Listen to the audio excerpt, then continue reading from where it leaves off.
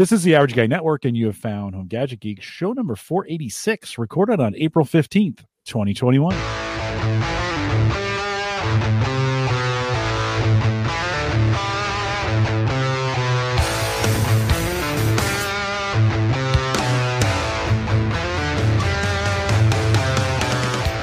Here on Home Gadget Geeks, we cover all the favorite tech gadgets that find their way into your home. News, reviews, product updates, and conversation, all for the average tech guy. I'm your host, Jim Carlson, broadcasting live from the AverageGuy.tv studios here in Bellevue. Mike, what I thought we were in spring, and we've had 2 freeze warnings in a row. What's going on, man? What's happening here? I have no idea. I had this problem yesterday. When you are used to the 70 degrees and then you work in your basement and you look outside and it looks gorgeous. I went to my kid's soccer practice in shorts and a short sleeve shirt, and I was freezing. I did not realize how actually cold it was. Yeah, Nebraska, we just can't decide. Do we want to be like 50s? Do we want to be 75? And then in the middle of the night, apparently now we're just deciding to go back down to freezing. Yeah, it's been insane. Cody, you live in what I think is the best place in the world for weather. Like, I think San Jose, my hometown, I didn't know how good I had it till I left. It's always sunny and 75, right? I mean, it's pretty good. Yeah, it's pretty good. Yeah, you would have we talk about the weather on this show every show because there's weather to talk about. You would have nothing. You'd be like, yep, another nice week. We could use a little rain. Well, so it's funny, right? Because like growing up, I grew up in California as well, and the meteorologist, it was sort of like, and what do you do exactly? I know. It was always it's either 75, 80, maybe it's 85, but it's kind of this 10-degree range. Not that hard. Well, we're hoping. I think spring is on the way. I got tricked into putting some plants in that I thought we were clear, and of course we've had freeze warnings the last 2 nights, and I think it got them. So it's like, well, I'll be replanting those. So anyways, we'll remind folks, you can catch the show notes to the show out at theaverageguy.tv. Don't forget, if you want to join us in the world of crypto, it continues, Mike. Crypto markets continue. Cody, have you jumped in on this crypto thing? Are you a crypto guy at all? I'm still observing. Okay. So I'm actively observing, but yeah, I'm not ready to jumping in. Maybe you guys can talk me into it tonight. Well, we did a whole show on it last week, kind of bringing everybody up to speed on the market. If you want to dabble in it, if you go to the averageguy.tv/Coinbase, open an account there. Your first, after you put in 100, you deposit 100 to $100 trade, you get $10. So it's not a bad way. You get a little 10% boost on there. We have been telling people, like, don't go big on it if you don't understand it, because this is not one of those. I've watched a lot of people jump into this thing and kind of go crazy. Mm-hmm. And you're like, this thing can move. Mike and I have watched this thing move fast both directions. Right, Mike? Oh, yeah. Yeah. So that's why I'm hoping one more of those down direction happens so I can give me a good chance to get back in. I'm waiting for that 2018 January of 2018 thing to happen again, where we were at our $20,000 high, dropped all the way down, and we hit back down to like 3,000 or 4,000 at some point in that next year. So yeah, I'm waiting for that. Me too. I'd like to see. So Cody, you can be, maybe if you invested in it, that would just cause the drop, because that's usually what happens. That's usually what happens when we talk about it. Yeah. And it'll be that $100 that just tips it over the edge. That's it. It'll be like, you'll buy in. That'll be the highest you will ever see it as it's plummeting. So don't do that. But if you're listening, you want to join us on Coinbase, the way to do that, theaverageguy.tv/Coinbase to get that done. Newly public company, by the way. Was that public this week? Was that Thursday? Yep. Or was that Wednesday? Yesterday, I believe. Yesterday? How are they? Have you followed it? How are they? They closed down off their opening. I mean, they're going to have a hard time. I think they were valued at $61 billion. That's a very hard price tag to justify. When they were talking about their potential market, they literally listed like every single cell phone in the world. Like, yeah, anyone with a cell phone, that's our potential market. I'm like, okay. So I think they're gonna have some struggles out the gate. Okay. But nonetheless, they are a publicly traded company now. Well, good for them for going public, but then there's all kinds of, that brings a whole bunch of new problems of the quarterly reporting and all the regulatory stuff that has to go on. I mean, stuff you should probably be doing anyways. But a new scrutiny. Probably, Mike, good for crypto to have the company that's working with it with this kind of scrutiny, because I think that's been one of the problems of the perception of crypto, is that it's just it's just the Wild West, no regulatory, no, whatever. Yeah, I think there's pros and cons. I think you're always going to get the crypto purists who are like, well, now Coinbase is beholden to their shareholders. And before we were kind of like this, decentralized, not controlled by any government. And now one of the biggest, places where people get into the crypto market is going to be out for profit for shareholders instead of, being true to the crypto mantra. So there's going to be arguments from both sides. I'm not really sure where I land on that. Probably somewhere right smack dab in the middle, like I usually do on these issues. So yeah, but it's good nonetheless, right? It's just getting it more and more mainstream, which I think is good. It's the on-ramp that's getting regulated. And I think that's actually helpful to crypto. It gives it a little bit more, validity. Makes it a little bit more legitimate. Yeah. From that standpoint. So, but you're right. Everybody's all over the place on that thing. So, right. Anyways, well, we have Cody Wheat with us. Cody joined us, I think we forget 19, 20 months ago. So, it was a whole different world in August of 2019, the last time you were on here. Let's spend a little time, catch us up a little bit. What have you been doing? Where have you gone? You started with a new company the last time we talked to you. You were out in Southern California. Is that right? I was. Yeah. So do a quick 2-minute catch up of where you've been and what you've been doing. Sure. So the last time we spoke, I was living in Highland Park, which is kind of the east side of Los Angeles. I was in a closet. So if people want to go back and find that episode, it's kind of hilarious. I was recording from an oversized closet, which was very just indicative of the whole situation. It was fine. The show was really good. Yeah. Yeah. It was a good time. As you mentioned, I was a handful of months into starting with this new company, LibDib. At that point it was towards the end of 2019. So I was getting ready to move up to San Jose, in part on the premise that being in the office and having face-to-face time with my coworkers was an important thing and something that was going to be a worthwhile endeavor. Obviously 2020 had some different plans. So I ended up moving up to San Jose middle to end of January. So had a month or 6 weeks to sort of check out San Jose, spend a few weekends in San Francisco and see some friends up there.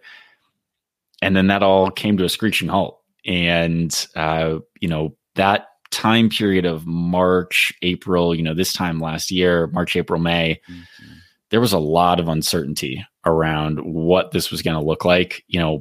Half of our business was selling to bars and restaurants. And so when half of your business or, 40% of your business just all of a sudden isn't there, that was definitely, there were a lot of restless nights, I'll say, during those few months. I'm happy to report now that we pulled through. We kind of pivoted as a company and started working with some more online retailers and different online opportunities. And we can certainly dive into what that's looking like, because I think it impacts the consumer experience quite a bit as well. And we're really excited out here for bars and restaurants to get back opened up, and start supporting those guys and just get ready to some semblance of life after COVID and some semblance of normal. What are the rules in the Bay Area right now as far as when are they feeling like bars will reopen and that kind of stuff will resume?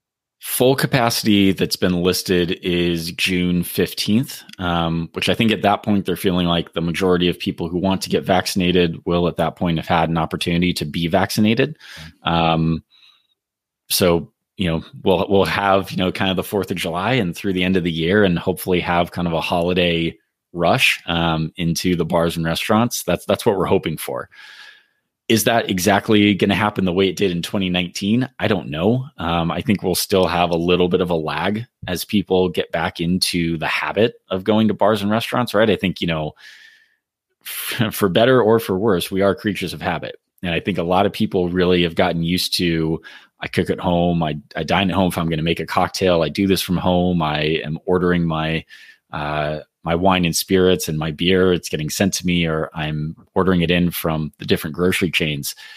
So, I'm optimistic that there's going to be a portion of the population that wants to go back out there and really support the bars and restaurants.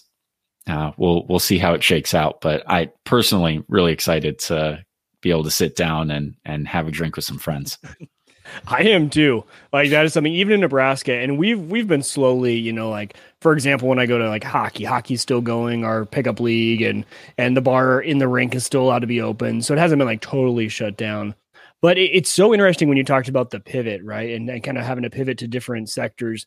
I imagine though, first of all, just the decision to do we pivot because how long is this going to last? And it just kept feeling like last year it was like, okay, no, we're going to be good. We're going to be going back. We're going to be going back. And it just kept being extended.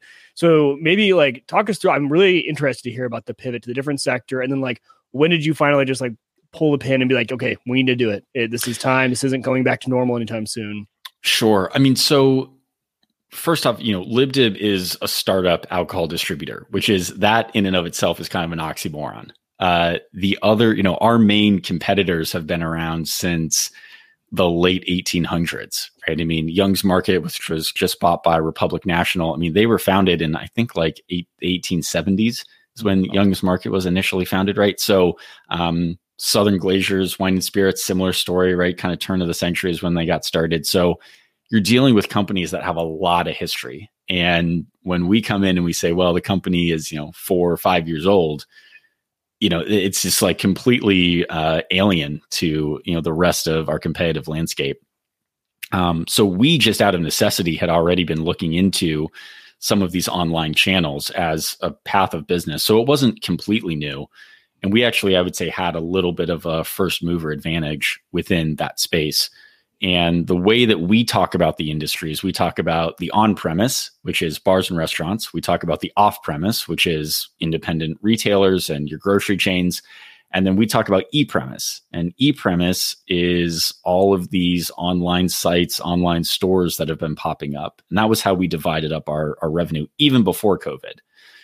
And then when this happened, it became pretty clear, because we're still very much in startup mode that, hey, we need to keep the revenue coming in. So out of necessity, let's kind of go all in on this e-premise side of things and see what happens, because we don't know what this is going to look like. I mean, Mike, to your point, at first it was, well, this is going to be 2 weeks. Yeah. And then it was, this is going to be a month, right? And we forget that, right? Because now it's like, oh, it's just how it's been for a long time. But initially it was like, okay, 2 weeks, then a month, then one more month, then another month. And so we really were feeling the need to make this pivot. So it happened pretty quickly that it was the situation was we need to go, we need to invest and see what this looks like. And it's been a pretty wild ride. We've been able to do through these online partners some really unique offerings. So in addition to, kind of just the traditional, I'll say kind of standard offerings that a lot of our tequila, mezcal, whiskey producers provide, we've also started doing a lot more like single barrel expressions. So this is, for those who don't know, this is where, at a distiller, they're actually going and selling a single barrel. So the retailer will go and buy barrel 327, and barrel 327 is going to XYZ liquor store, and that's theirs. And sometimes they'll actually even send the barrel with the pallet of cases that it's coming with. So we did a lot of barrel picks last year, and that's actually turned into something that we think is going to continue to be a big piece of business for us going forward. Cody, why? What made that shift work that maybe hadn't worked before? Well, so there's a couple things there. One, you've got to have the demand from we call them accounts, but from the retailers, right? It's got to be something that they're looking for. And I think there was a sense that, hey, if I get this really esoteric barrel, which, could be 60 cases, 40 to 60 cases of product. And if it doesn't resonate with consumers, now I'm stuck with, maybe 50 cases or 37 cases of something. And what do I do with this now? What we saw last year was that, basically bourbon didn't slow down at all, even through the summer months, which was very unusual and kind of shocking. And I think a lot of the retailers responded to that and said, well, if people are just going to keep buying whiskey and this is really going to be a big driver, let's go out there. Let's try to find something unique, find something different. So I think that was a big component of it, was response from the consumers and response from the retailers. And then, from a logistics standpoint, for us, it's really attractive because it's a larger order. We're shipping, an entire pallet as opposed to shipping some smaller shipments. We can dive into a little bit about when we would ship those smaller cases, but it's nice. It's a pallet with the barrel on it, and we can just send that out kind of as one full unit to that given retailer. And who is the retailer in this case for you? Like who's actually selling this? Because I think we got the impression in a lot of cases everybody was closed. So where were they? Were they essential? Was it Target? I mean, so who was selling these? Yeah, so this depended state by state. But I know in California, in Florida, in New York, and Illinois, I know at least in those 4 markets, I would have to check for other states, but at least in those 4, liquor stores were deemed an essential business. So that's worth a good laugh, if nothing else. So they actually were staying open during this time. And then we also had grocery chains. Now, with barrel picks, you typically don't see those happening for grocery stores. Sometimes you might have more like a regional grocer that might do a barrel pick at one location. But a lot of times the barrel picks are coming into an independent liquor store. It's a family-owned establishment. Those are the folks who are going to be doing this type of business. What about some of the larger, we were down in Texas last weekend, and of course they've got some big grocery store size liquor stores. Yeah. Is that another, would that be another location where people are coming in, they may know the staff there, we grabbed somebody who looked like they knew what they're talking about and said, hey, what do you got? We're here. We're out of town. Is it that kind of deal that's making that kind of thing work? And then they can recommend, hey, we've got this special barrel, because I think people they were looking for something different, right? During the pandemic. Is that what you saw? Yeah, that's what look, so much of our, someone's day is I wake up, I go to my office, I sit in front of my computer. I think we found a lot of people were just dying for any kind of variety. I mean, just please, just anything that can break up the monotony of the day here. I think that really was how a lot of folks were feeling there. It's been a really successful piece of the business now for us. And yes, in California and a lot of these other states, that's the scenario. It's these larger independents that are going to be able to support this kind of thing. We do have the occasional smaller bottle shop that maybe like 2 smaller bottle shops will like split. They'll say, hey, we can't take all 40 cases, but we can take 20 cases. And you talked about the 3 sources, right? Kind of the on-prem bars. Then you have the middle tier, which is like the restaurants. And then you have like the middle is like your liquor stores, your grocery stores. And then you have your kind of your E side of things. So for that middle kind of tier for liquor stores, grocery stores, from the outsider's perspective, it feel like it just took off, like sales were through the roof.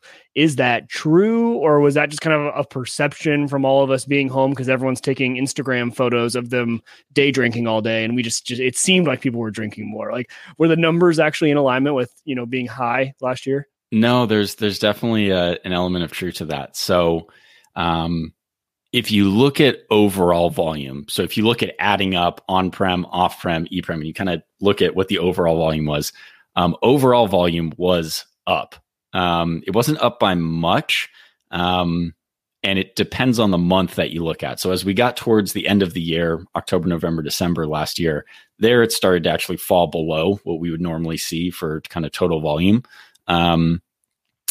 But there were definitely, into, May and June, for example, people were buying more booze than they historically had. Now, again, because it was really just concentrated on the liquor stores, the grocery stores, I think it felt that way. It felt like, wow, everyone is just drinking all the time right now. Yeah, right. But you had a lot of folks who normally maybe they would go and grab a beer with their buddies after work on a Wednesday night or Thursday night, and that wasn't happening. So that was getting supplemented in a lot of cases in this off-premise channel. So, now people are looking at the numbers. They're like, well, year on year, off-premise is really lagging behind. It's like, well, yeah, of course. Now they're, they just had, the entire half of the consumption model wasn't really online at all. So, I think things will, quote unquote, normalize a little bit this year, and then we'll get back on track a little bit. I will say that the e-premise side of the business, that changed a lot. And I think that, has been a kind of a smaller portion of the industry, but over these coming years, we're just going to see that continue to grow. Cody, blow that out a little bit, because I'm not sure I fully understand when we talk about the e side of things. Can you give us a little background on that? I agree. I didn't even know that existed for the side. Yeah, let's just talk about it. Yeah. So I can name a couple things, and I can explain a couple things. So if you've ever gone to a distiller's page, and I'm specifically going to talk about distilled spirits now, the laws around beer and wine are different and favor. Oh, interesting. Yeah. So favor their ability to actually send product direct to consumer. So for example, if I, was here in the Santa Cruz Mountains, or I was in a winery up in Napa, my ability to send product direct to consumer is very different from a distiller who by and large cannot do that. But that winery can actually send products, could send a case to consumers across state lines. Not something you can do with distilled spirits. And so, that's prohibition. That's still hangover from the prohibition era, right? Here in the United States. That's hangover from it's 1933. Yeah. We need tax revenue.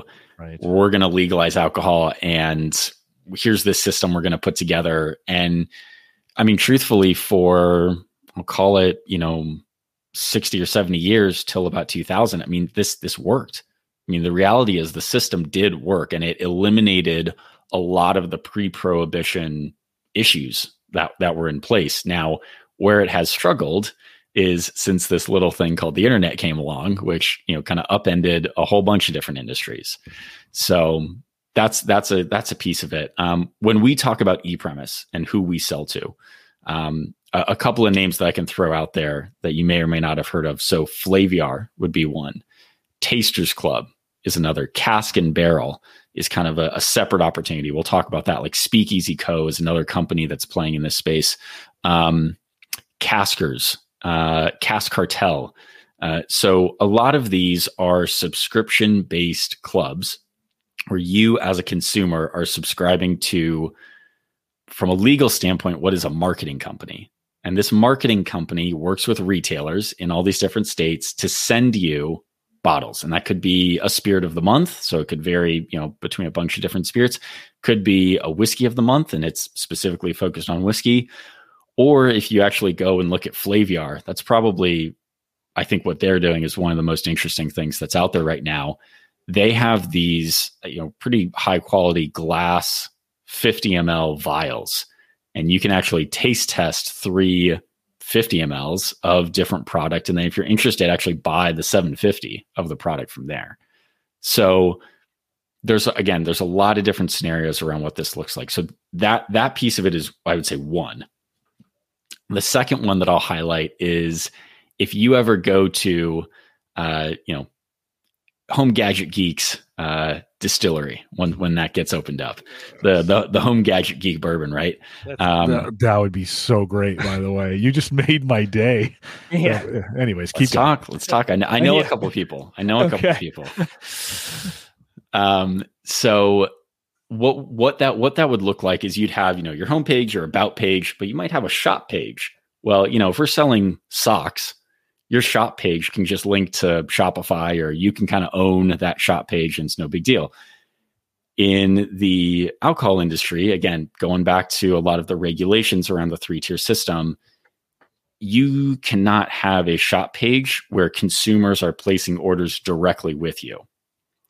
What you can have is a marketing company who has branded a shop page that looks very similar to your website. So similar that unless a consumer was really paying attention to the URL, they wouldn't even realize they were on a different page and on a different site. And that will allow them to place an order.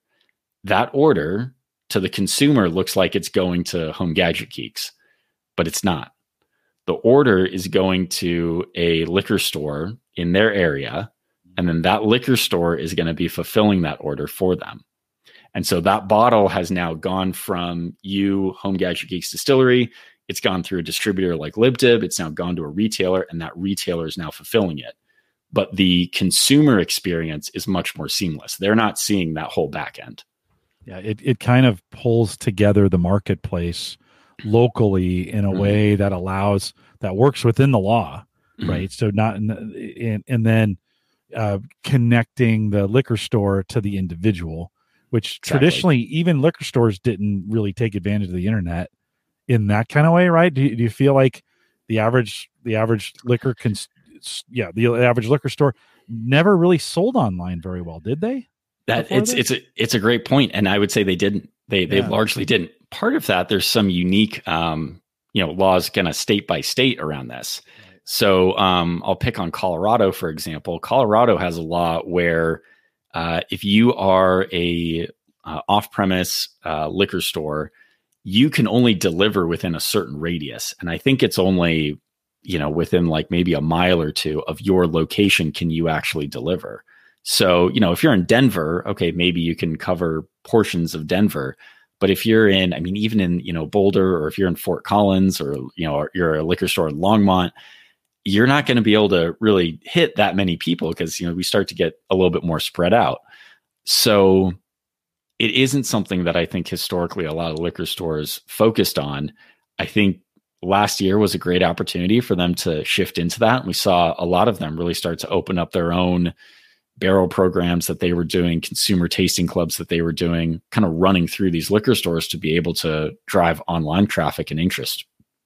Well, I'm sure putting a little bit of a Home Gadget Geeks, twist on it, they've got to love any sort of extra drive they can get to online orders just from the data and demographics information they get from customers, right? Because it's really hard to track who's going into liquor stores all across the country and buying your product. But once you start getting direct orders, even though it's not going to that marketing company can turn it, they know where that order came from. They can gather some data. That's got to be changing the game a little bit for some of these people who didn't have access to that kind of data before. Yeah, changes the game for the liquor store, and it also changes the game for the brand. It is not uncommon. It's something that we heard from folks all the time. Hey, I am signed up with this, more traditional distributor. I have no idea where my product's actually being sold. Like, right. I get this depletion report, but it's lagging sometimes a month or 2 months, or I get it quarterly, so it's sort of like this 3-month lag on where's my product actually being sold. Who are these consumers that are going in? What price point is the retailer setting on my product for this? So with the online side, you can get that data, to your point, a lot quicker, and that I think is really going to change the game around how quickly we're able to see new spirits brands come into the market and really get started. Yeah, to be honest, I hadn't really thought about industries that haven't had access to that data for this long. We just take it for granted that every single, retailer has access to all that kind of data, right? The metrics. But you forget that some of these who have been restricted from selling online, that's new to them. And I'm sure they're only starting now to realize how to use that up-to-date data. Mm-hmm.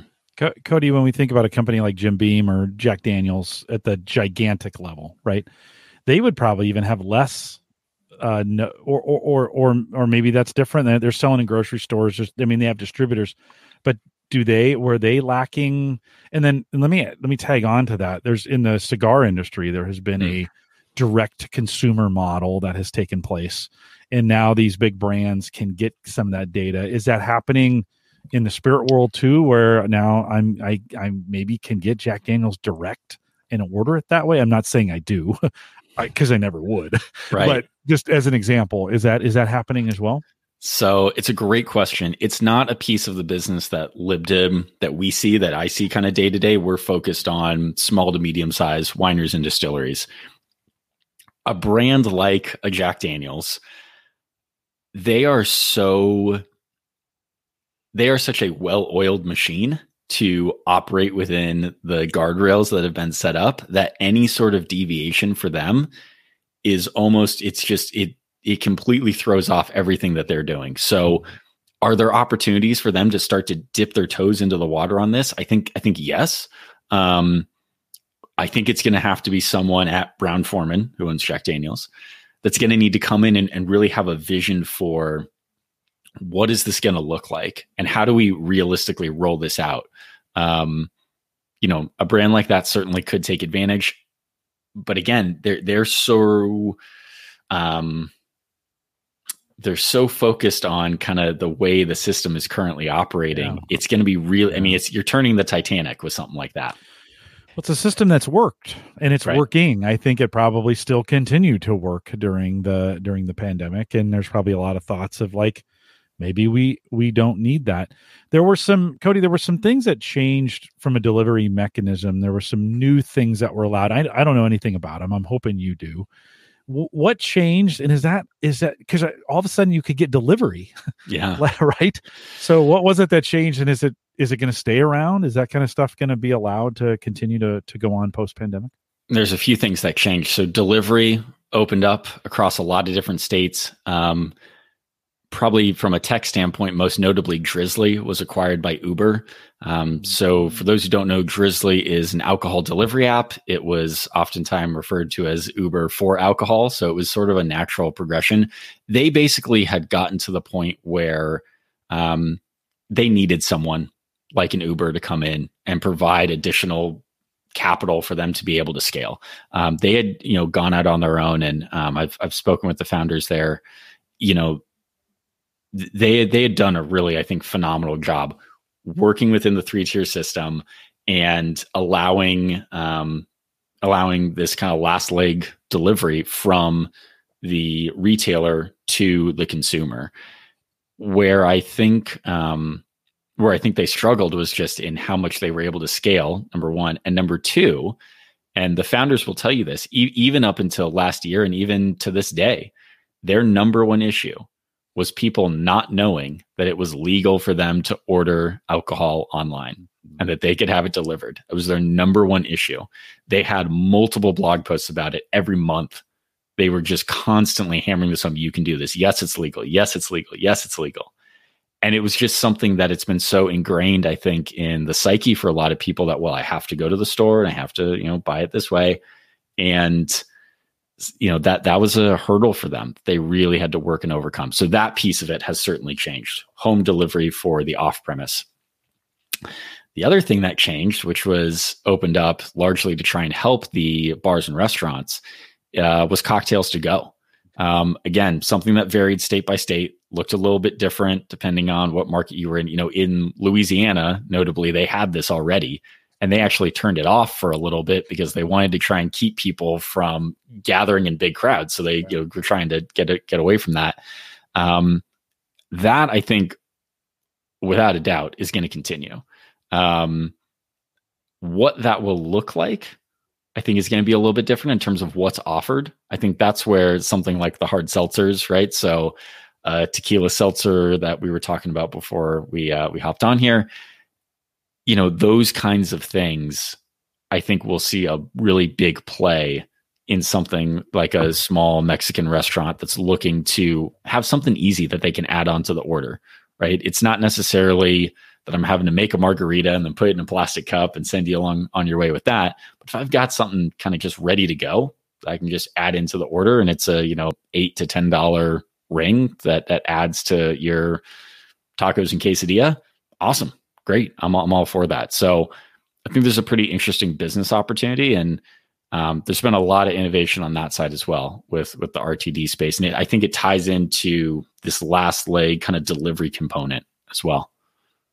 I think that one, when you talk about, different regions of the country, so, at least here in Nebraska, I feel like the carry out margaritas and all that stuff was big over COVID. I know a lot of the Mexican restaurants especially were really good at that.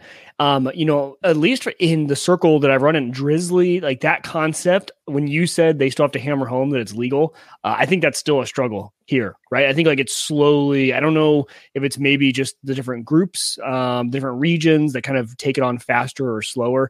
Jim, I don't know. Do you, Drizzly wise, and like delivery to your home of alcohol, whereas, I think we both had margaritas to go at some point, during COVID from different restaurants around here. But the Drizzly thing, have you seen that around Omaha a lot? I have not.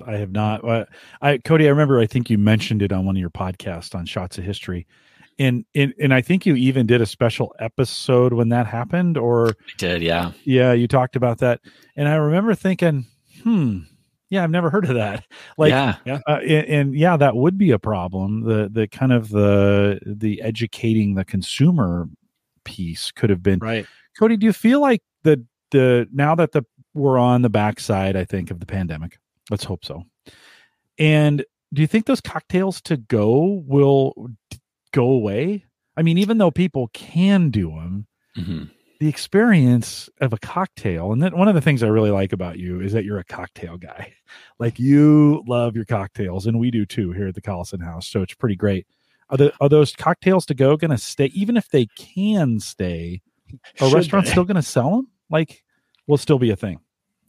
I think they will. I think that there's been enough demand for them that that we'll see them stick around.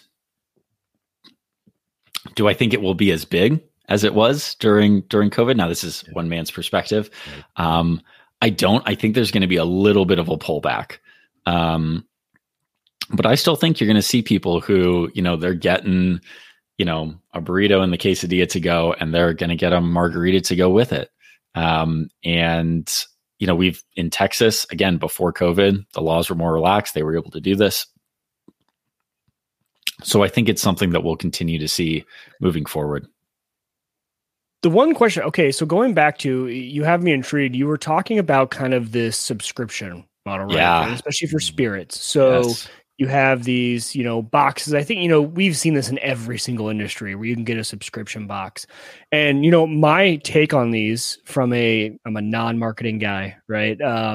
My always big take is it provides a really good opportunity for maybe a smaller brand company to get into one of these subscription boxes and kind of get discovered by a group of people, right? It's, if you're a part of a wine club, it's, man, I really liked last month's. Let's order a box of that.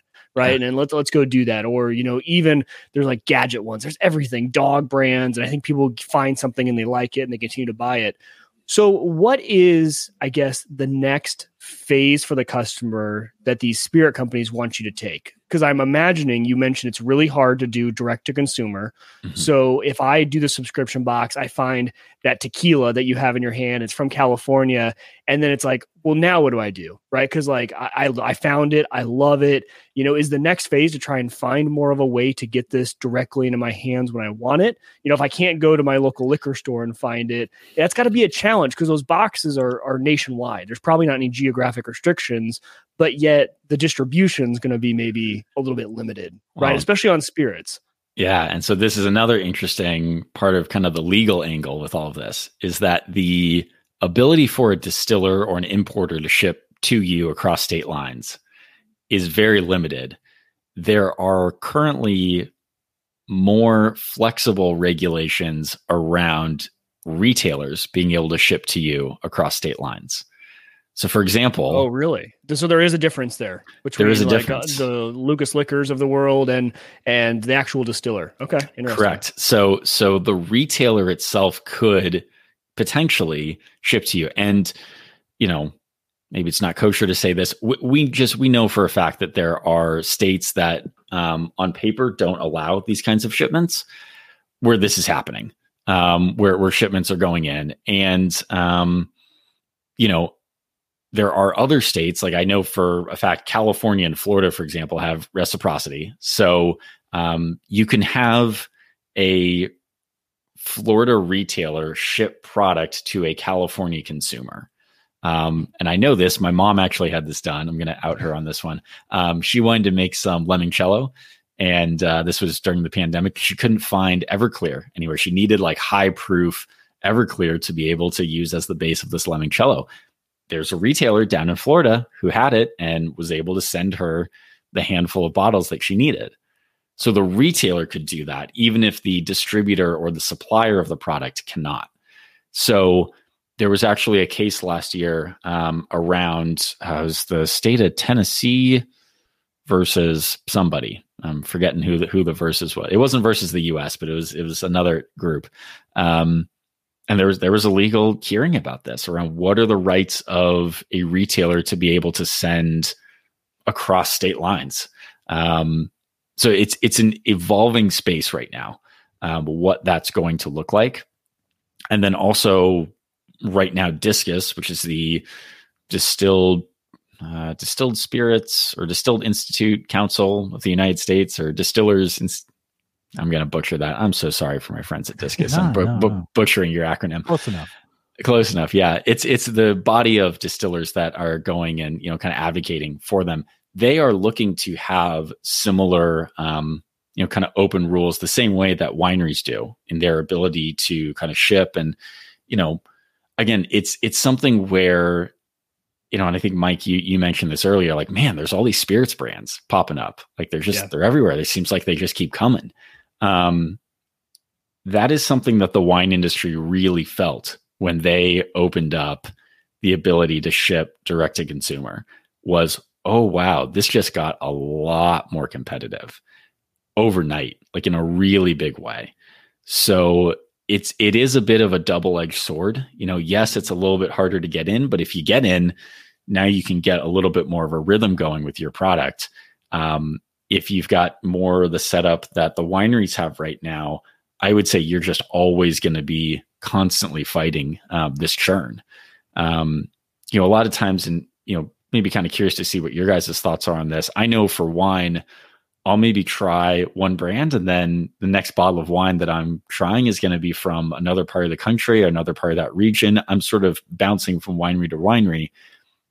When you look at spirits, historically, it's been, I'm a Jack drinker, right? I drink Absolute. I drink Beefeater, right? Like you've got kind of these folks who are honed in on the specific brands. There's a little bit more loyalty there. And opening this up is just going to kind of further allow people to try these different unique products that are coming into the market. And so I think some of these bigger suppliers, I think, will benefit in some ways, but I think it will definitely open up the maybe not overnight a big competitor, but a lot of the sort of nibbling at the heels of a brand like a Jack Daniel's. Seems like a win-win for the consumer, though. It seems like, more competition probably drives prices down a little bit, more variation, right? I don't know. It could affect quality, I'm sure, at some point, or distribution. But, for the consumer, it doesn't seem at first blush like it'd be too bad. But Mike, that's kind of cyclical in nature, right? I mean, you get more competitors, prices come down, not everybody survives. You get a few brands that go cutthroat, make it.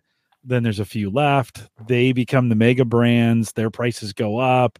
That opens up the cycle for the new ones to come in and undercut them. It's kind of this constant cycle that we're going through on those prices. Cody, when you said opens up competition, and I'm thinking about spirits trailing beer in this because the craft beer movement and the kind of the opening of that really challenged. I'm a Bud guy, or I'm a Coors guy, or I'm a Miller guy, right? Mm-hmm. Especially here in the United States. Now you're not hearing that. I mean, we kind of buy beer. Mike, I buy beer like you buy wine. I kind of go in like, what looks good, or what's on sale that looks good, right? Yep. Type deal. And so I think maybe spirits are coming up on that same, where all of a sudden now with the having so many different options this summer alone, I must have tried 20 different bourbons. Like it was just, and we talked about, what's funny is, my kids are your age, and Mike too. And so I'd be talking to my kids like, oh, you got to try this. Right. So we'd try that. And so now I've got a bunch of, if you ask me, I'm still a Jefferson's guy. Like that's still my all-time favorite, my default. That's what I go with. That's a good one. I love the whole line. I mean, the thing works for me, but that doesn't mean I'm not buying Old Forester for certain occasions. Doesn't mean I'm, there are, we got a Woodford in there from time to time. We try different bourbons. So is that consistent? Is my view of spirits consistent? Is that starting to happen in that space as well, where everybody's getting a little more broad? Yeah, I think so. I think part of this is also a little generational. Certainly the millennial, and I think the oldest Gen Zs are 24-ish, something like that. So they're, just now coming of legal drinking age. Yeah. Those drinking patterns and how quickly I would say they deviate away from just buying your comfort brands, the large brands that folks know, that is really going to drive what the innovation looks like on this quite a bit as well. And I think that's what we're going to see. I think we're going to see somewhat similar to what, craft beer did to the kind of more traditional established beer industry. We've seen that with wine, and we're going to see it with spirits coming forward too. I think it's an apt analogy. Well, look what Jim Beam has done to innovate on their product. Now you have every flavor of Jim Beam imaginable, that you can imagine. And it's just, we're even seeing some of the bigger ones start to innovate, thinking, okay, what is, I've got an apple and a cherry, and I need to have a vanilla in there, and some, a whole bunch of other flavors. And now we're seeing, even beer start to become, we get into the seltzers, start. It's crazy the selection we have right now. That's a whole other rabbit hole that we can go down with seltzers. Yeah. Is that gonna last, Cody? Is this seltzer thing is it here to stay? It's here to stay. I don't know. You guys can tell me about cryptocurrency. I can tell you that seltzers and canned cocktails, they are here to stay for sure. 100%. And for a few reasons. The biggest, I think, just being that this is something where the larger brands can get volume fast. And there's already been a bill introduced to have spirits and wine that are sold in an RTD can taxed at the same rate that a malt-based hard seltzer is taxed at. So just without getting into all the details, there's your tax rate on beer and malt-based products. You've got a tax rate for wine and wine fermented products, and then you have a tax rate on distilled spirits. Distilled spirits are taxed at the highest rate.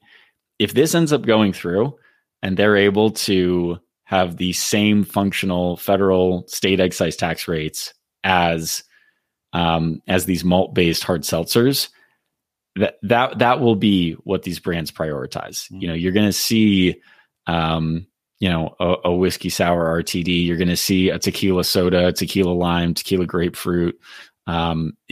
These things are going to become very, very prevalent. Mm-hmm. And I think that there is also in line with this real desire, again, driven by probably the younger millennials, Gen Z age range. This guy down here. That guy right there, that one.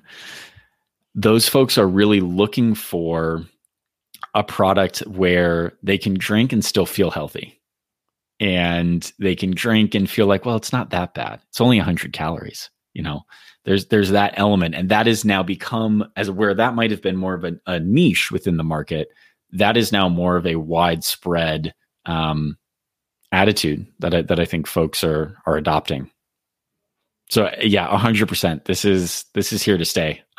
Very bullish on seltzers and then canned RTDs. There's a lot of really interesting things coming onto the market. And that you would say those are canned cocktails, right? Was that what you would say? Yeah. So there's seltzers, which are typically going to be a malt base.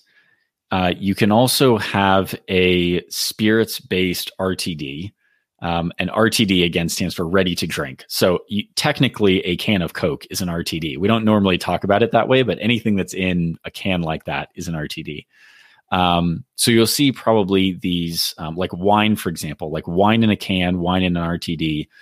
I think you'll continue to see this. And then we're going to start to see kind of these probably simple cocktails. You might see like an old fashioned, a Manhattan. And there's already some of those products out there that are in a 750 format that, are presented that way. So I think that we're just going to continue to see this go into kind of the single serve on the go format for folks. It's not going anywhere. I remember the first time I tried one of those, I was actually down in Kansas City at my parents' house, and Boulevard has their Fling series.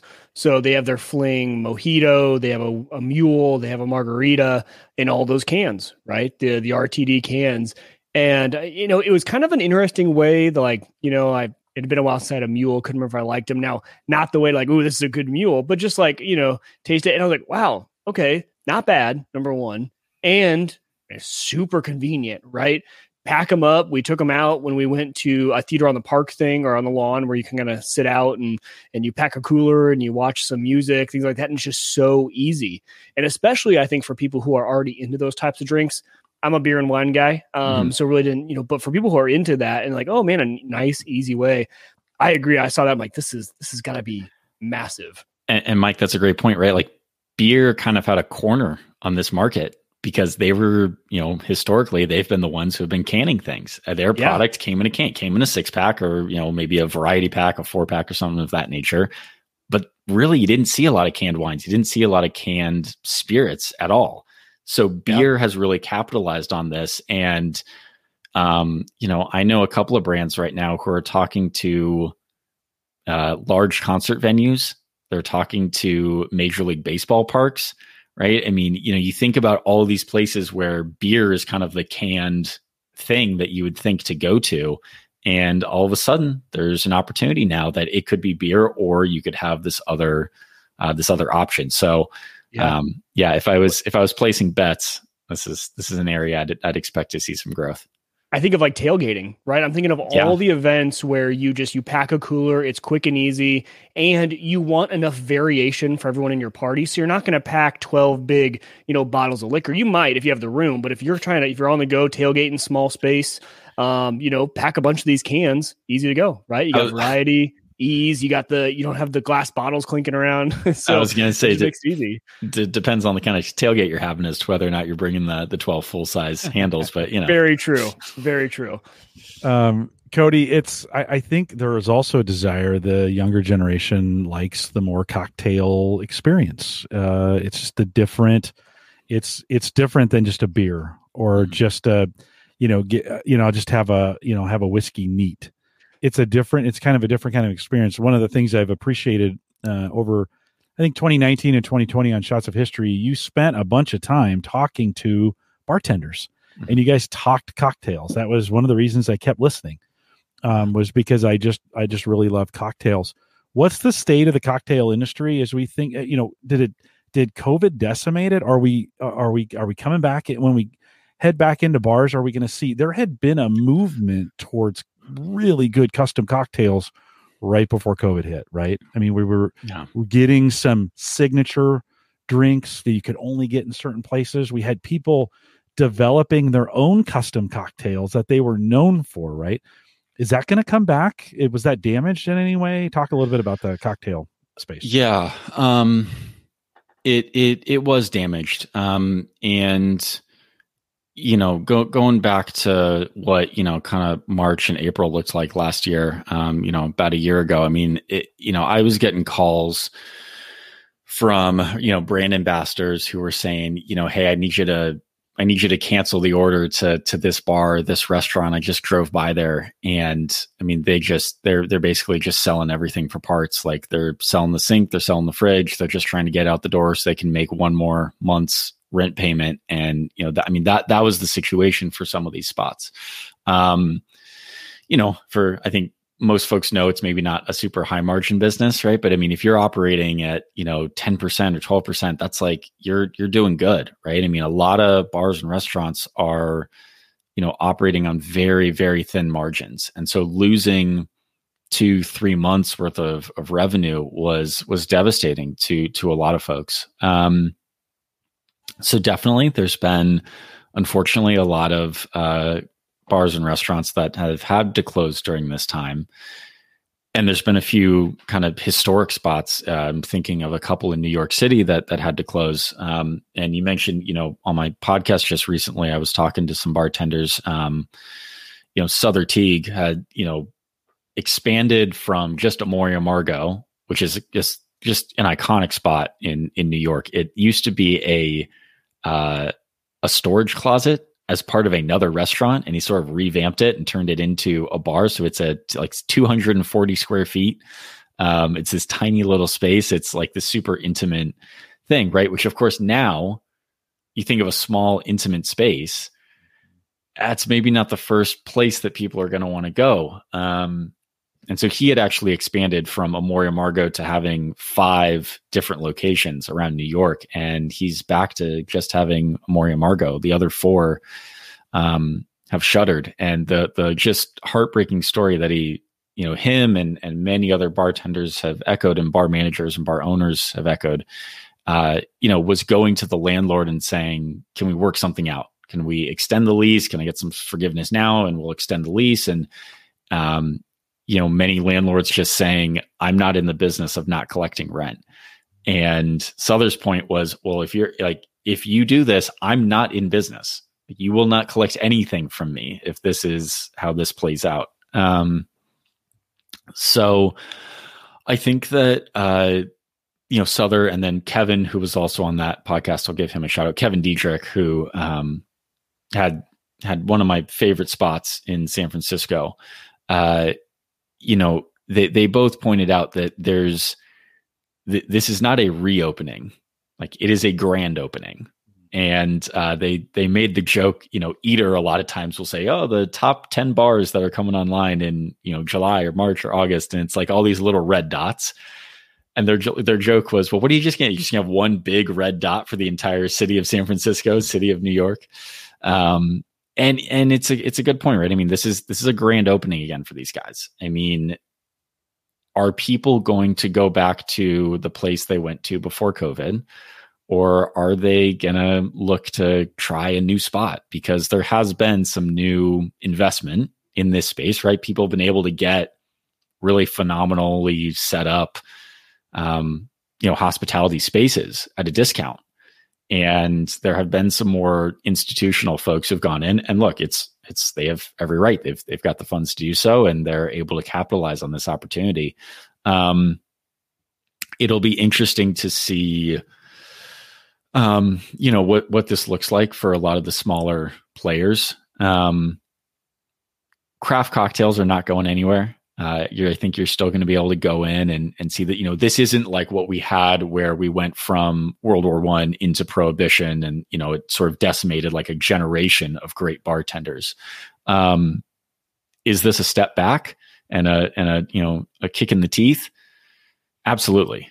Absolutely. It has been. And it's, so just for me personally as a PSA, I'm going out and trying to support the bars and restaurants that are just kind of locally here in my area. I would encourage folks to do the same. I think the thing that gives me optimism about where this is headed is that at the end of the day, we are still social creatures. We want to go out and be with people and interact with other people. And we also seek new, interesting experiences, something that we can't get every day. And the great bars that I know are the bars that deliver not only a great drink, but also have created a space that is inviting and unique. And, you walk in and you're transported in some way. Mm-hmm. And I think that those spaces will still exist. And so, I'm optimistic that we'll be able to recover, but I have no delusions. This is not going to be an overnight, bounce back. It's definitely going to be a process now. Do you think we'll see, there was just an explosion of craft and custom cocktails being made right before this happened. Do you think that'll just slowly work its way back in, or will it take a bunch of time for that to kind of come back? Yeah, no, I think you'll hopefully by the end of the year that'll come back. Okay. That's my hope. I think initially when a lot of these bars, and it might be that 2022 is really where we get back into the swing of that. Again, it was a kick in the teeth, but the culture is still there. It's alive and well. So, you need another drink. maybe. I think that there's, I think that a lot of the bars and restaurants when they first open are going to be very cost sensitive and really looking at what their bottom line is. So to that end, they will probably go towards the comfort brands, the brands that are able to sell in bulk, and really kind of use that to kind of get the ball rolling again and be able to kind of get back up on their feet. As that sort of proves itself out, I think we'll start to see, yeah, sure, we can buy a case of this, dark cherry liqueur and kind of test around with that, right? And then the ability to start to play around with this a little bit more, I think will come back. Yeah, I'm kind of wondering. We're kind of wondering. I said interesting and wondering in the same word. Kind of wondering. There is going to be such a high demand for travel this summer. Like I'm already hearing, airlines are starting to ramp up seriously, thinking, okay, we have to get ready. It's tough to find a bed and breakfast on the East Coast. Some part of it is because some of them closed. But the other part is hotels have such availability, but that are filling up fast like they are. And I'm kind of wondering if we may see this explosion in the September timeframe of all of a sudden, everybody just, kind of like what we're seeing with lumber, where, the price of lumber right now is 3 times what it should be. But I'm kind of wondering if we're going to see that in travel, hospitality, and then in this space as well. Have we seen any inflation in this market? The beer, spirits, wine, have prices gone up during this time, or have they gone down? Yeah, I think they've been able to stay pretty much consistent. There were I'll give you a sense on, there were some interesting issues, and this actually ties into another legal ruling that has happened over this last period of time. So a brand like Jack Daniel's, Jose Cuervo, Beefeater Gin, right? They sell to consumers what you and I, what we all see when we go to the store is a 750 format, 750 milliliters. Well, the bars and restaurants for these brands that are really moving constantly, they do not buy 750s. They buy liters, particularly with vodka. It's additional pour for them. It's a single bottle that they use. Like it makes economic sense to have these liters. Well, when all of a sudden there was no ability to sell liters and there was this tremendous demand for 750 format, the price of glass and the availability of glass was all sorts of messed up.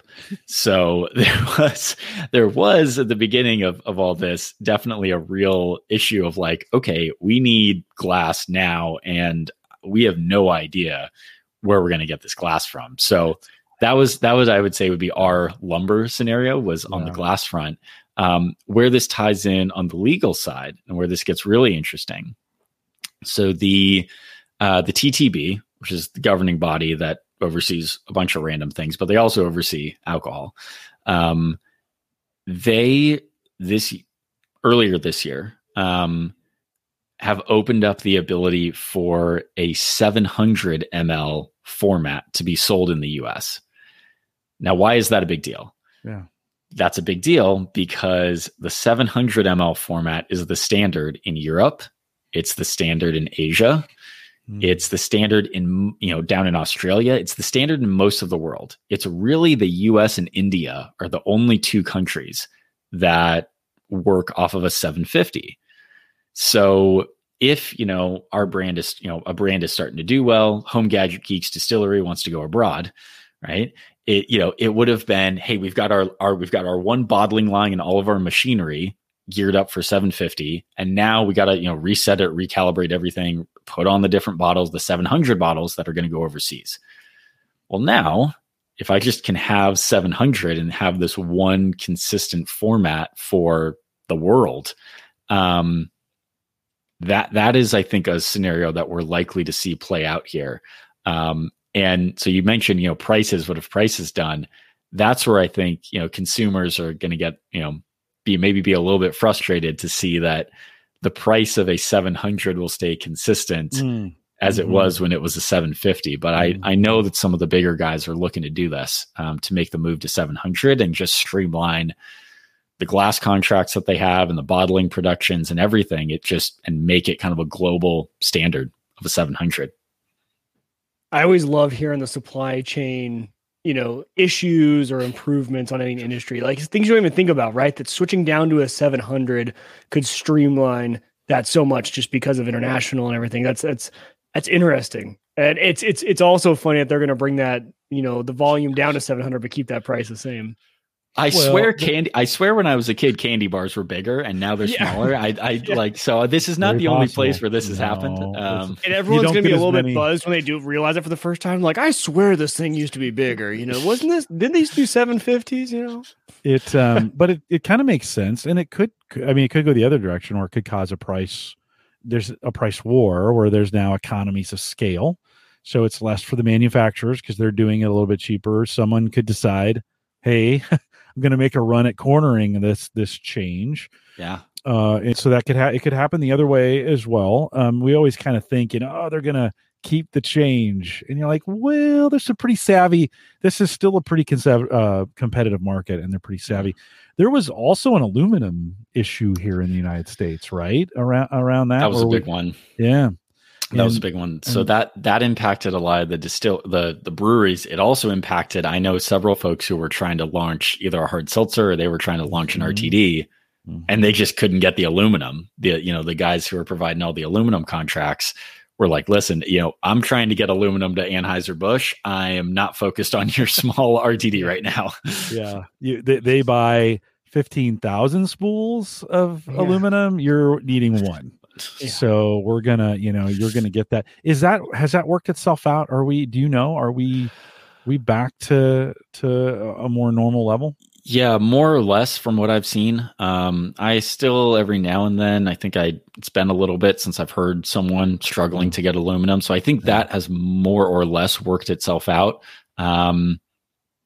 And I think the glass thing as well has worked itself out, and we'll kind of get back onto a normal path there. Yeah, I hadn't heard about the glass deal, and aluminum doesn't exist in the United States. We have to import all aluminum that we have here has to be imported into the United States, and so that part made sense. We buy a lot of caffeine-free regular Coke. That is kind of that's what sits in the fridge. And when we're making rum and Cokes at night and some of those kinds of things or whatever, we want Coke, but we don't want caffeine. And so I buy, that was a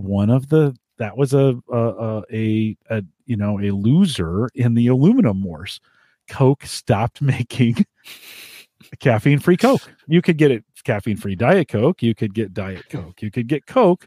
You could get lemon Coke and cherry Coke. You could not, there was not a can caffeine-free, caffeine-free Coke, just regular caffeine to be had. And we finally had to look it up, and Coke had released a statement, and they're like, yeah, we're having trouble. We're having trouble with our aluminum distribution, and we shut that line down. Yeah. And that was enough, to get them through.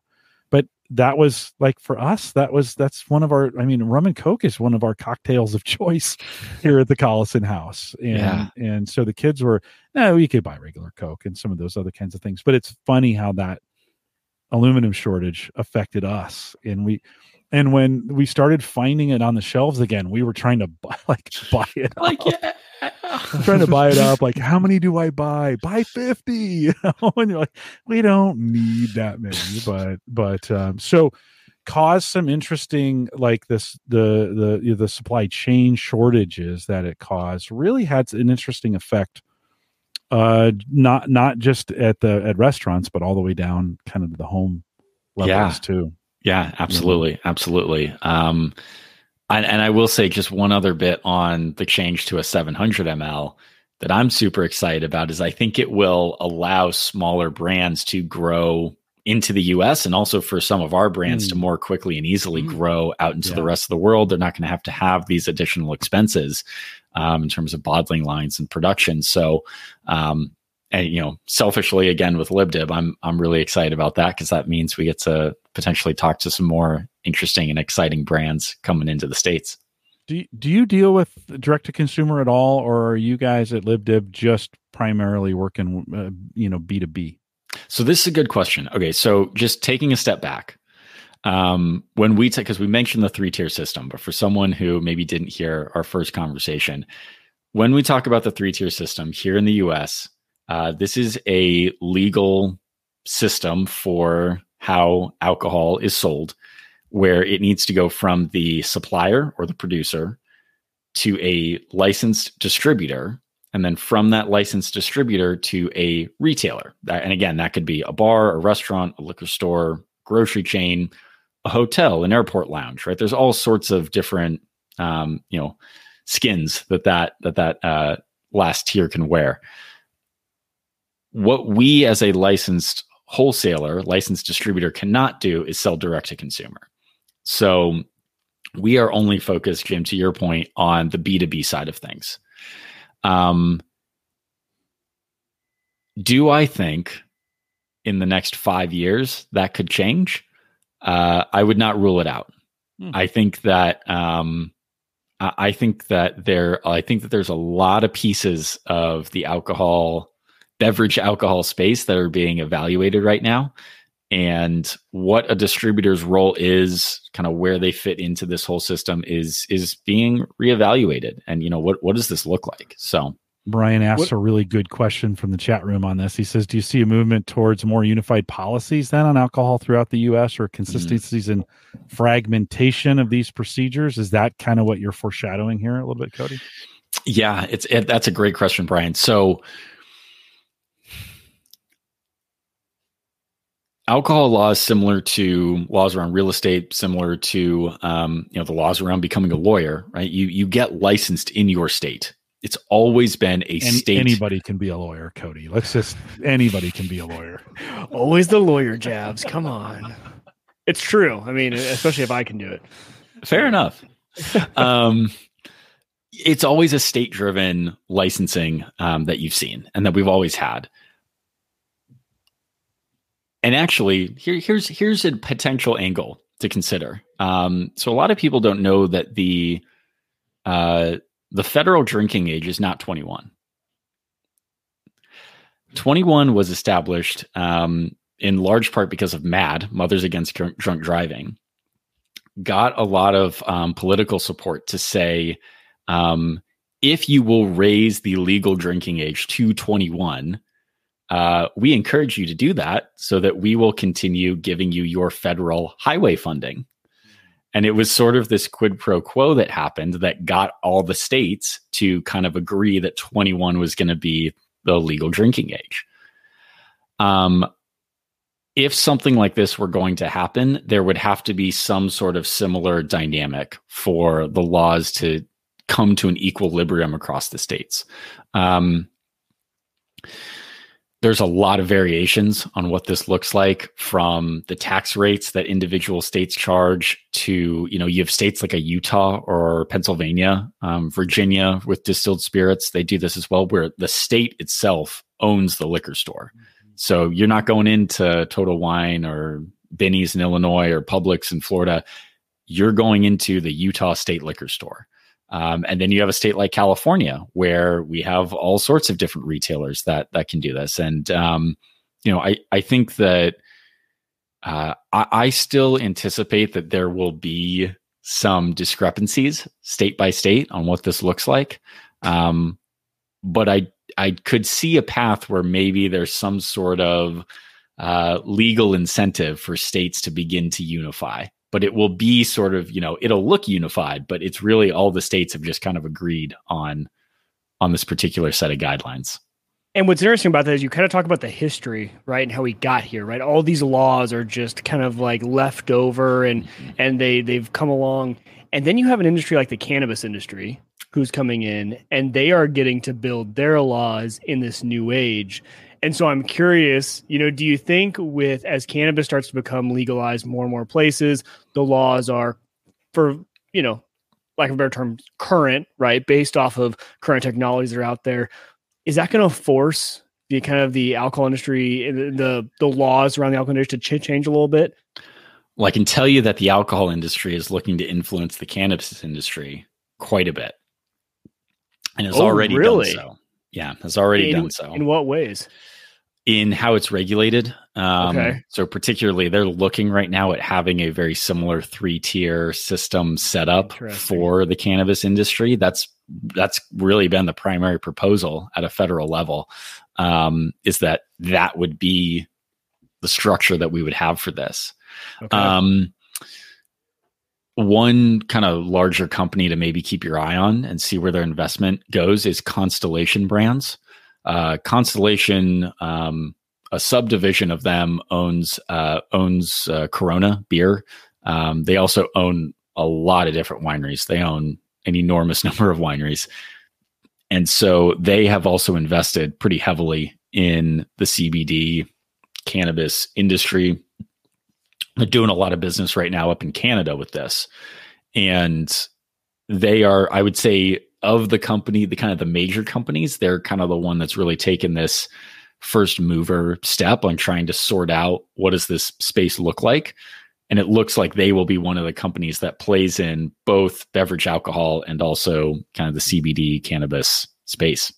I figured there had to be some connection there because in my head it's like an either or thing. It's like a big competitor, right? Like, want to have a good time? Like, which vice are you going to choose, kind of thing, right? Like, it's just they seem to be competitors. So I assume that the big alcohol companies were going to be saying, hey, if we have to abide by these rules, you better bet you guys are going to have to too, right? Or we're just going to get right into that game too, right? Yeah, jump in and get involved.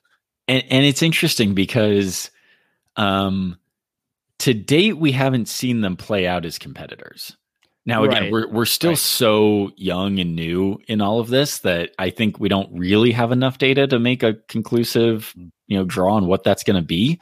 But to date, it's sort of been, I have my occasions for consuming cannabis, and I have my occasions for wine, for spirits, for beer. And there's some overlap there. But for most of the consumers that are partaking in both substances, they've kind of got, occasions for both of them, and they haven't really canceled each other out yet to this point. Again, we'll see that makes what sense. happens. And this is coming from a Nebraska guy who it's not legal here. So it's not, people here haven't had to make that decision. If you're doing cannabis, you're doing it, in a way different setting than you're doing alcohol in, just because of the legality issues of it. So it'll be interesting to see, here even how that comes to play. But I could see, in a long way down the road, us having the billboards and the Super Bowl ads for cannabis, just like, we're rating cannabis Super Bowl ads, just like we are, the big Budweiser commercials. So that'll be interesting as that plays out, is have those two industries become competitors, or have they all kind of conglomerated together? Yeah. It will be. Well, and we haven't even talked, and we won't, but we haven't talked about the tobacco industry in premium cigars. I've spent a bunch of time over the last couple of years hanging out with a little bit in that space, listening to what these guys are talking about as well. And that is another area of high regulation, and cigarettes and cigars are regulated differently, taxed differently. It's Cody, as you were talking a lot about this, it reminds me of some of the same arguments that are going on where premium tobacco gets much more leniency in this country than cigarettes.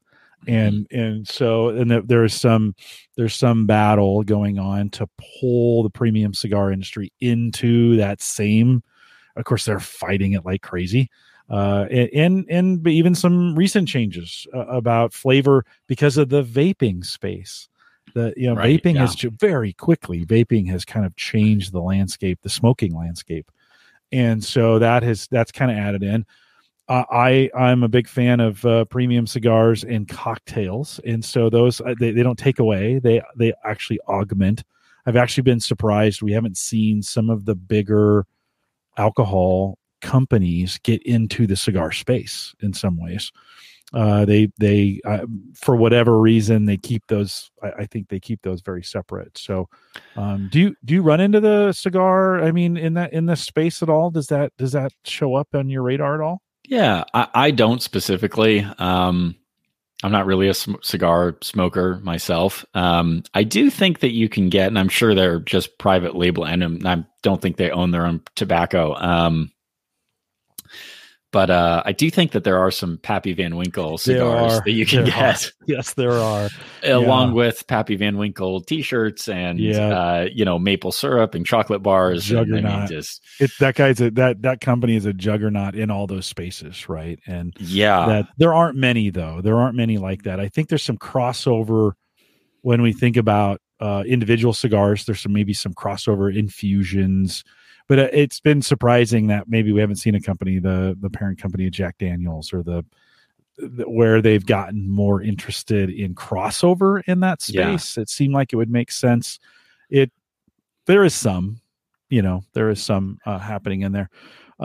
Cody, as we kind of wrap this, anything that I didn't ask you, like that I should have, as we're thinking about heading into recovery, any other this is always just so much fun to spend time talking with you about this. Yeah. We don't do this a lot, but it's great to have you on. You're like our industry correspondent here, so pretty expert.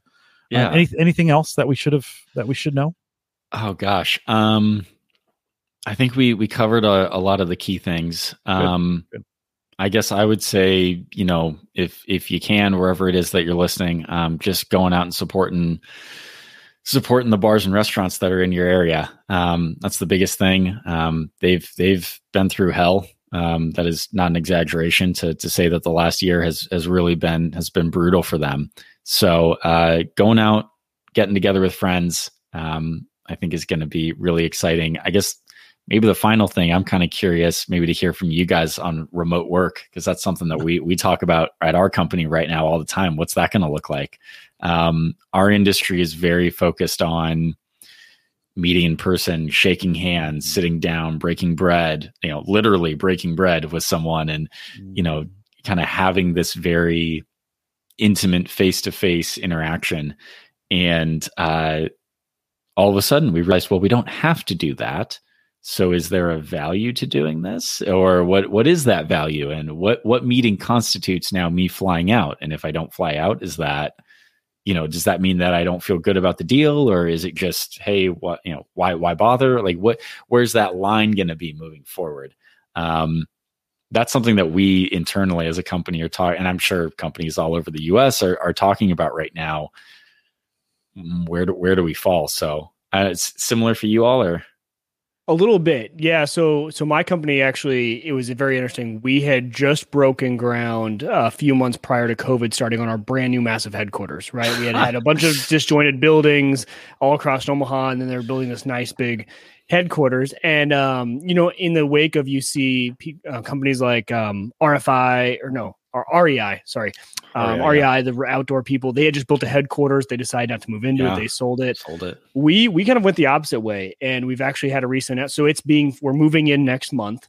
And the thing is, we expect people to be in the office. Now, we say, you can still work from home if you need to for certain circumstances, but the overall, thing from the top is that, we are just a company that we work better in person. We don't need to. We worked really well remote. I mean, we kind of just did it naturally. It worked well, but our culture is all being together, which I thought was really interesting. If that's what you want from your company, to have the courage to actually say that when everyone's doing the opposite right now, I thought was pretty cool. But the same way as you, so I do a lot of mergers and acquisition stuff, and it's, being in person, all of that it's a big deal. And in the wealth management space, what do you do with your clients? When your clients are coming into your wealth advisor, we found those. So I talked to all of our advisors across the country, and probably I'd say 75% of them said our clients have loved just doing a Zoom meeting, needing to come in, do a Zoom meeting. They said, can we just do this going forward? This works. There's a few that love the white glove experience, right? Your really high end clients, but the average client has really enjoyed it. And the advisors who got onto that early have been like, man, well, do I need an office space? Like, I could really do this from my home. And then it's like coming down to like, does your wealth advisor need a brick and mortar place for you to see them as legitimate is really the only final question here. Because the clients like to do Zoom. So it's been a very, very interesting time. But for us, we're going to be back in the office. Interesting. Yeah. We'll go hybrid. And we were kind of hybrid before. And my job doesn't require me, this is what I do. I do this. And so it's great to be in person, but it's actually not as effective for me. Like I don't, great podcasts don't happen in person. They happen when we're doing this kind of thing. Yeah. I do think we'll get back to a fairly normal state of being around each other. It just is. We're kind of built that way as humans. It'll be slow and everybody's got to kind of come back to it in their own way. But Cody, I think businesses that do sales will come back much faster than everybody else. There's going to be, as soon as they hear, as other salespeople hear that the other sales guy showed up in person and took them out to eat and bought them, right? It's game over. Like all this, it was so much nicer, blah, blah, blah, right? It's gone. And you're going to have folks showing up because at the end of the day, a sale's a sale. And if the playing field's level because just nobody is traveling. So yeah, it kind of works, right? But once we can travel again, we're gonna want to go shake hands and kiss babies. Like that's how deals are closed, right? Yeah. Especially the big ones. So I don't think I don't see us. It'll never be what it was. It'll just be different, but very similar, I think, in a lot of ways. Yeah. Cody, as we wrap this today, after work was done, I was kind of thinking, it'd be nice between 5 and 6 to enjoy. We call them candles here because I don't want to get kicked off Facebook or YouTube for it. But grabbed a cigar, went outside, and I made a cocktail that I'd never done before. So we found Buffalo Trace Cream. Which is the bourbon cream. The bourbon cream. Like, yeah. Bailey's. Okay, that's, Irish cream. Right. Bourbon cream. Incredible. This is, so for those who don't know,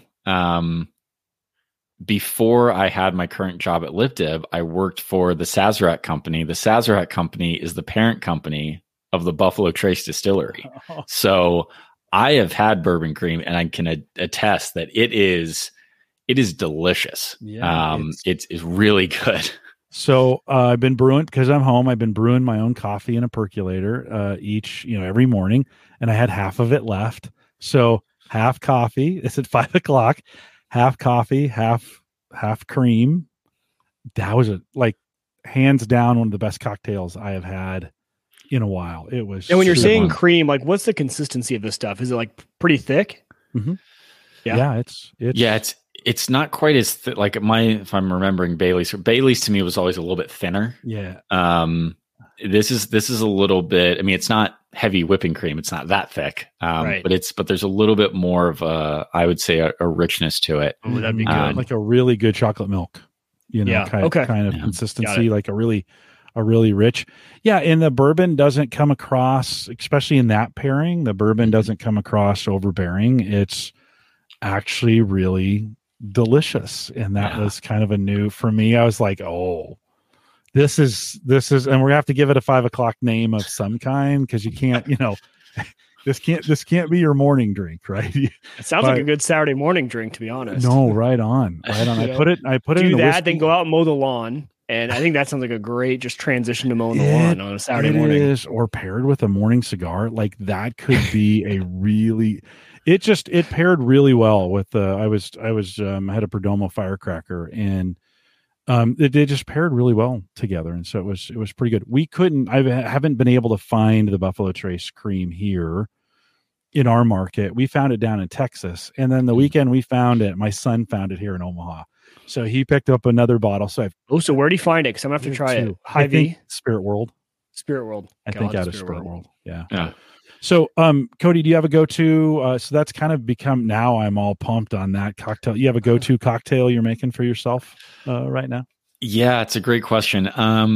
It's been a lot of sipping things neat for me recently. And I've, been very fortunate. I've got a number of bottles now that I need to actually start cracking open and tasting and trying through. Most recently, I made... trying to think. I think most recently I made a Vesper, which is a martini.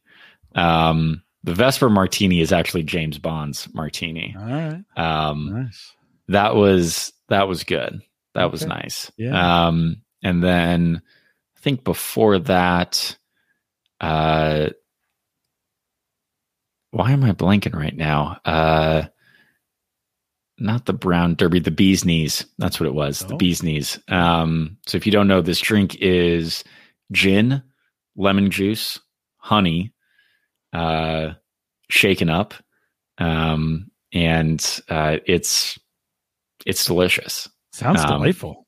Yeah. It's like this honey lemon, super light. It's what I believe the Irish call a session drink. You can sit there and just sort of to do one after another. Mm-hmm. It's like you're drinking right from the hive and the tree at the same time. At the exact same time, right? Yep. The pine tree. Yeah. Mike, anything you're working on? Drink wise? Yeah. No, not really. Sticking to the seltzers. Well, there's an embarrassing one that we do in the summer that I'm just not even going to say because it's like, All right. I'll let you off the hook. But I'll say it, because you guys know I'm not a high class drinker. So like, but we call it a Mally Dew, and it's Malibu rum and Mountain Dew, and it is for some reason just delicious. And I don't know why that makes it so good, but it's one of those summery, just kind of sitting around a pool. You have some Mountain Dew and you have Malibu rum, which is everywhere. Everyone has that, so it's easy. It's easy to get. Have you ever tried that with Baja Blast? Oh no, but everyone loves Baja Blast. Yeah, I mean that'd be another good summer. Yeah, but tequila wise, Casamigos has been my favorite tequila. It's been just I don't know. I've been drinking a lot of that lately. It's been really good. Have you tried Termana? It's the Rocks tequila. I don't think so. I might be. Wait, is that a Casamigos or is that a different brand? No, it's a different brand. Termana is the brand that The Rock, Dwayne Johnson. I haven't tried that one yet. That he came out with. Yeah, pretty good. I've heard it's good. I haven't personally tried it myself, but I've heard through the network that I have that it was well done. So gotcha. Okay, yeah. I'll try that one. Cody, thanks for coming out tonight. We've kept you way longer than I told you, but I appreciate you doing that. We'll let you go back to your fine California weather as Mike and I kind of wrap the show. But thanks for doing it. Let's not make it 2 years next time. And folks want to listen to Shots of History. What are you thinking you'll be doing coming up? You can just find it by searching Shots of History. Is it Shot of History or Shots? Shots of History. There is actually another podcast called Shot of History, which is I think just two friends getting drunk and talking about history. Mine is a little bit different from that. So if you just want to listen to some slurred words, Shot of History might be more your speed. No, Shots with an S, Shots of History. Right now kind of been keeping consistent with publishing an episode a month. And I think coming up is just going to be more focused on kind of the industry. And I'm talking right now to a few different bartenders and a few different folks within the industry, potentially trying to get them to come on. It's tough, right? We're trying to line up the dates. And, I live more of a daytime schedule. Bartenders tend to have more of a nocturnal schedule that they keep. So sometimes getting things, and then you throw in like I'm on the West Coast, they're on the East Coast. Scheduling can be a little bit difficult, but you're working during the week. They're all weekends. They're busy during the weekend. They're like, I can do Tuesday at 12:30. What do you have going on? I'm like, I got 3. I'm booked up, double booked at meetings. What do you mean? What do I have going on? Shots of History. Wherever you're currently listening to your podcast, you can find Shots of History. That's super cool. Encourage folks to go out and listen to that as well. Cody, thanks for joining us tonight. We'll just let you drop, and we'll look forward to having you back here sooner than 2 years. How's that sound? I love it. It. Really good to catch up with you guys. Yeah, likewise, Cody. Thanks a ton, man. Good seeing you. Take care. Bye. Bye, Cody. A couple reminders for individuals on the way out. One, if you want to join us, Mike. Well, hold on. Before I do that, anything else you want to throw in there? Well, what I was going to say is, the alcohol industry is one of those that as a consumer, I feel like all of us, and especially the ones who are really into it, feel like a lot. I love talking to Cody because you learn so much about kind of like the back end of what makes the whole industry run, right? And you learn so much about the laws, regulations, the different things the companies are trying.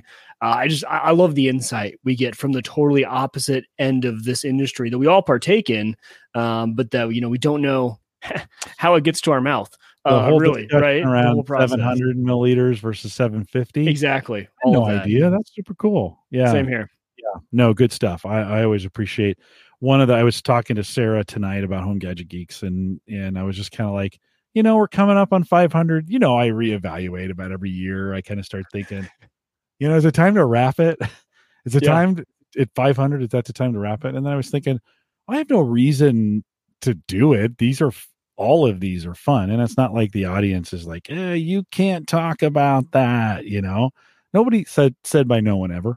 So listen, if you're listening to this, if you made it to this far, all the way through that interview, you liked the interview, because you would have turned it off a long time ago if you didn't. So thanks for making it all the way through. A couple reminders on the way out. One, big thanks to our Patreon subscribers. We picked up a new one this week. I'll be adding that name and talking about it next week.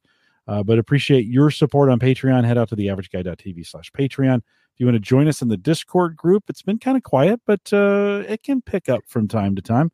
I do appreciate everyone's comments. People did answer my questions as far as to, go away a little bit from self-hosting. So I appreciate you guys putting what you guys are doing, what you guys are using out there. It really helped me, actually. I was talking to Hannah about it this week. We're trying to decide kind of what direction we want to go, if we want to stay with what we got or switch it up. So appreciate your guys' comments. I was reading through all those. Sweet. theaverageguy.tv/Discord if you want to join in that conversation. Leave us a message, homegadgetgeeks.com. There's a little microphone in the bottom right-hand corner. And then don't forget, you can send me an email, jim@theaverageguy.tv. Find me at Jay Collison on Twitter. And I have the Twitter app open. There's still lots of traffic out there. So if you want to connect on Twitter, you can find Mike at Uyghur Tech, right? Why did all of a sudden that just escaped my mind? TheAverageGuy.tv, both web and media hosting, powered by Maple Grove Partners. If you want to get secure, reliable, high-speed hosting, both web and media hosting, if you're thinking to start a podcast. And I mean, the best time to start a podcast was 15 years ago, but the second best time is right now. If you want to do it, maplegrovepartners.com. You know this, Christian.